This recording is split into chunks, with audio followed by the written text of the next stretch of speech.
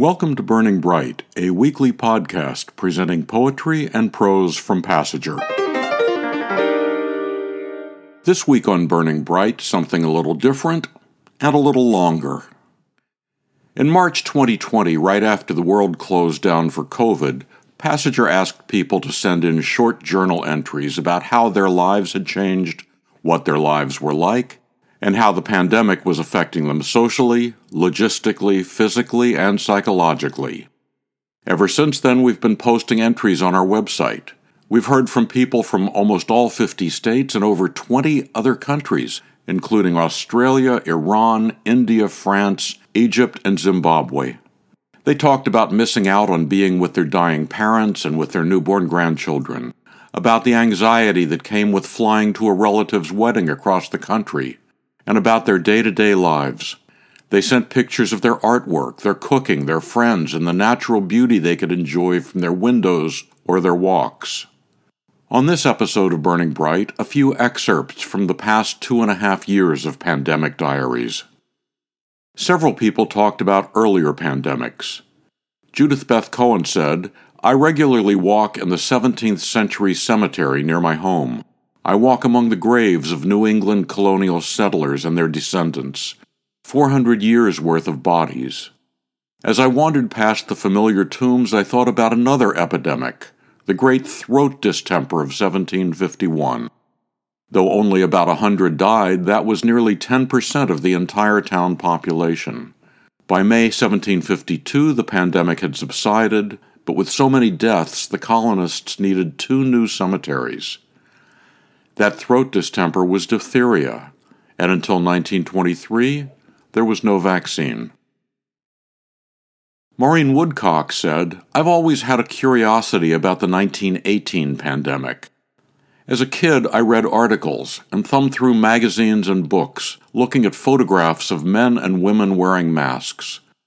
Recently, I found archival military documents about my grandmother, who was a nurse during the Great War. I read for the first time about her pandemic experiences.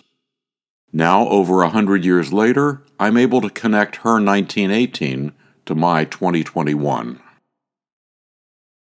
Gloria Kropf said her 99-year-old aunt has been sheltering in place in the long-term care community she's part of.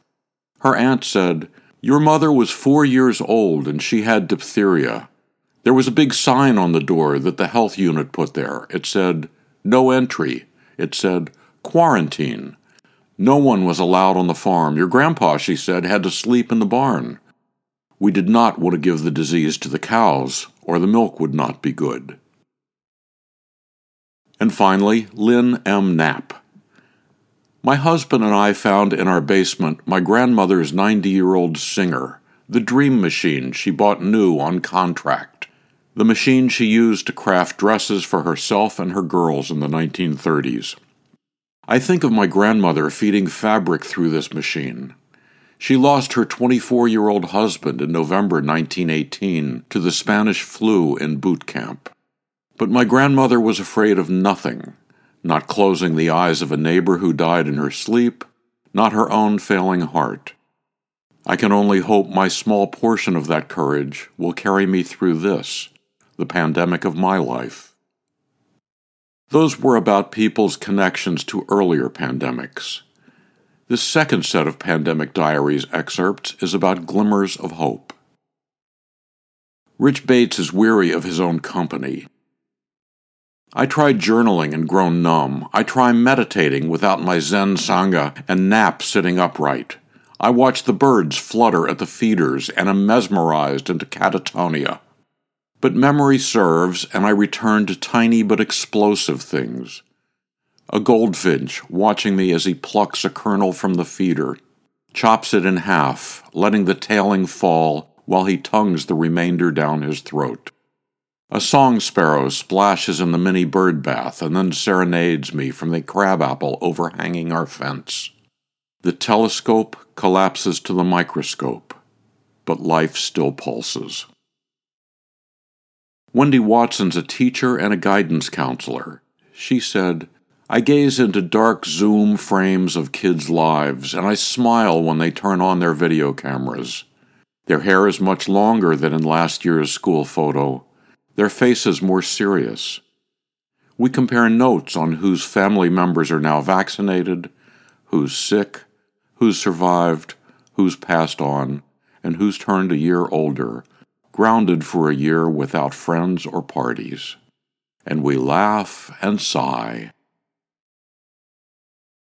"This is what I'm thinking now," said Martha Graham Walden.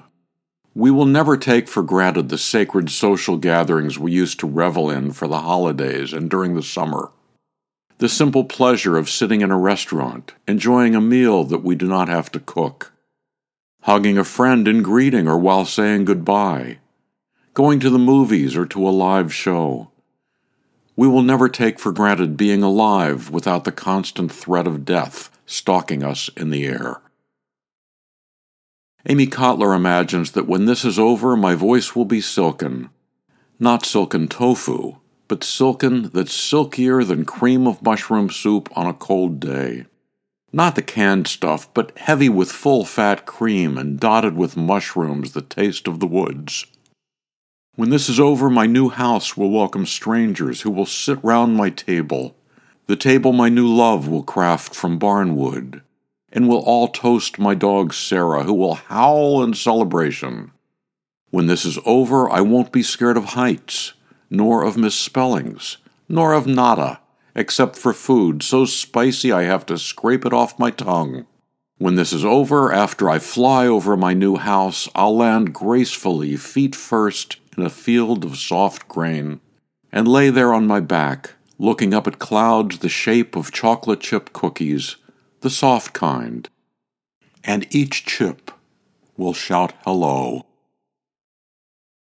Mary Alice Dixon remembers the story her grandmother told of her traditional Naxi firmament cape. Worn only on the backs of women, the cape was made of dark sheepskin, embroidered with stars and moon. "She carries the stars and the moon on her back," is a saying I learned that describes both the cape and the women who wore it. Women who rose by starlight to toil by moonlight. Women who worked in fields so dark they could hardly see their hands. Their capes were reminders that they carried both the burden and the glory of heaven's work on their backs. These women believed that just as they could not see the stars and the moon they wore on their backs, so too the night sky always carried light, even if hidden behind clouds. COVID-19 has made everyone, women and men, star and moon carriers, Mary Alice said. "As the sun rose this morning, I knew it would be a heavenly day." Ellen Reichman said, "We are all doing the best we can. Those that go over and beyond to help others are my heroes. I've learned that friendships and relationships change due to distance, fear, time, attitudes. I've learned about letting go. Nothing is forever. I've learned that Rabbi Hillel's words mean more to me now than ever. If I am only for myself, who will be for me? If I am not for others, what am I? And if not now, when?" Tricia Knoll wrote, "This pandemic seemed to simplify many things. Nowhere to go, no one to talk to live, no hanging out at a coffee shop. But nothing stands still. My daughter and her husband are going to have a baby in late September. Today, snow is melting. Blue sky. The frog pond is almost ice clear. I took some pruners to the wild rose bushes and hung up my ergonomic snow shovel. My first husband's birthday is tomorrow, and now he is a woman I've adopted as a sister. The Canada geese are coming back. I'm shocked that it doesn't seem that long since they were going the other way." This from Pia Wood. "Home from the first concert in 2 years, in bed humming that tune from years ago. I think, we have escaped from the quiet of the pandemic. We have arrived from the pandemic shedding our morning dark blue, black, and gray moods. We have pierced the shield of the pandemic while moving fast, running hard, and jumping over new hurdles on a dare of finding joy. We have danced away from the pandemic, leaving the slow drag behind. We have twirled away from quarantine corners. We have shifted gears to speeds that affirm. Life is short. Tonight at the concert, bold and muted colors floated around me as I shimmied and bounced like I did at my high school prom. Tonight I double-clapped my hands like a genie granting the world's wish to make the sorrowful pandemic memories disappear into the boogie of the music. Susan Millard said, "Whenever I leave home, I have my mask on. In fact, most people wear masks when they're in public. We've learned to smile with our eyes." Finally, this. Diana Marino says she started singing to witness the beauty of a new chapter. But now I sing and share in the sorrow of the loss of lives. Death never chased me before. Funerals were for strangers most of the time. The people who passed away remained nameless to me. But now I see the sweet lady who made cakes for every church bake sale and called me Mija.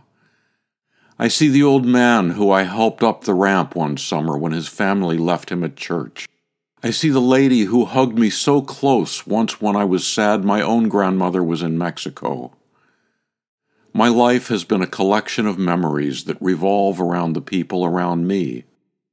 Now I remember every Mass as a name I say in my prayers every night, hoping they're resting in peace. We're not accepting any new pandemic diary entries, but the old ones are still on our website. If you haven't read them, you should. To subscribe to or learn more about Passenger and its commitment to writers over 50, go to PassengerBooks.com. You can download Burning Bright from Spotify, Apple and Google Podcasts, Audible, and a host of other podcast apps. For Kendra, Mary, Christine, Roseanne, and the rest of the Passenger staff, I'm John Shore.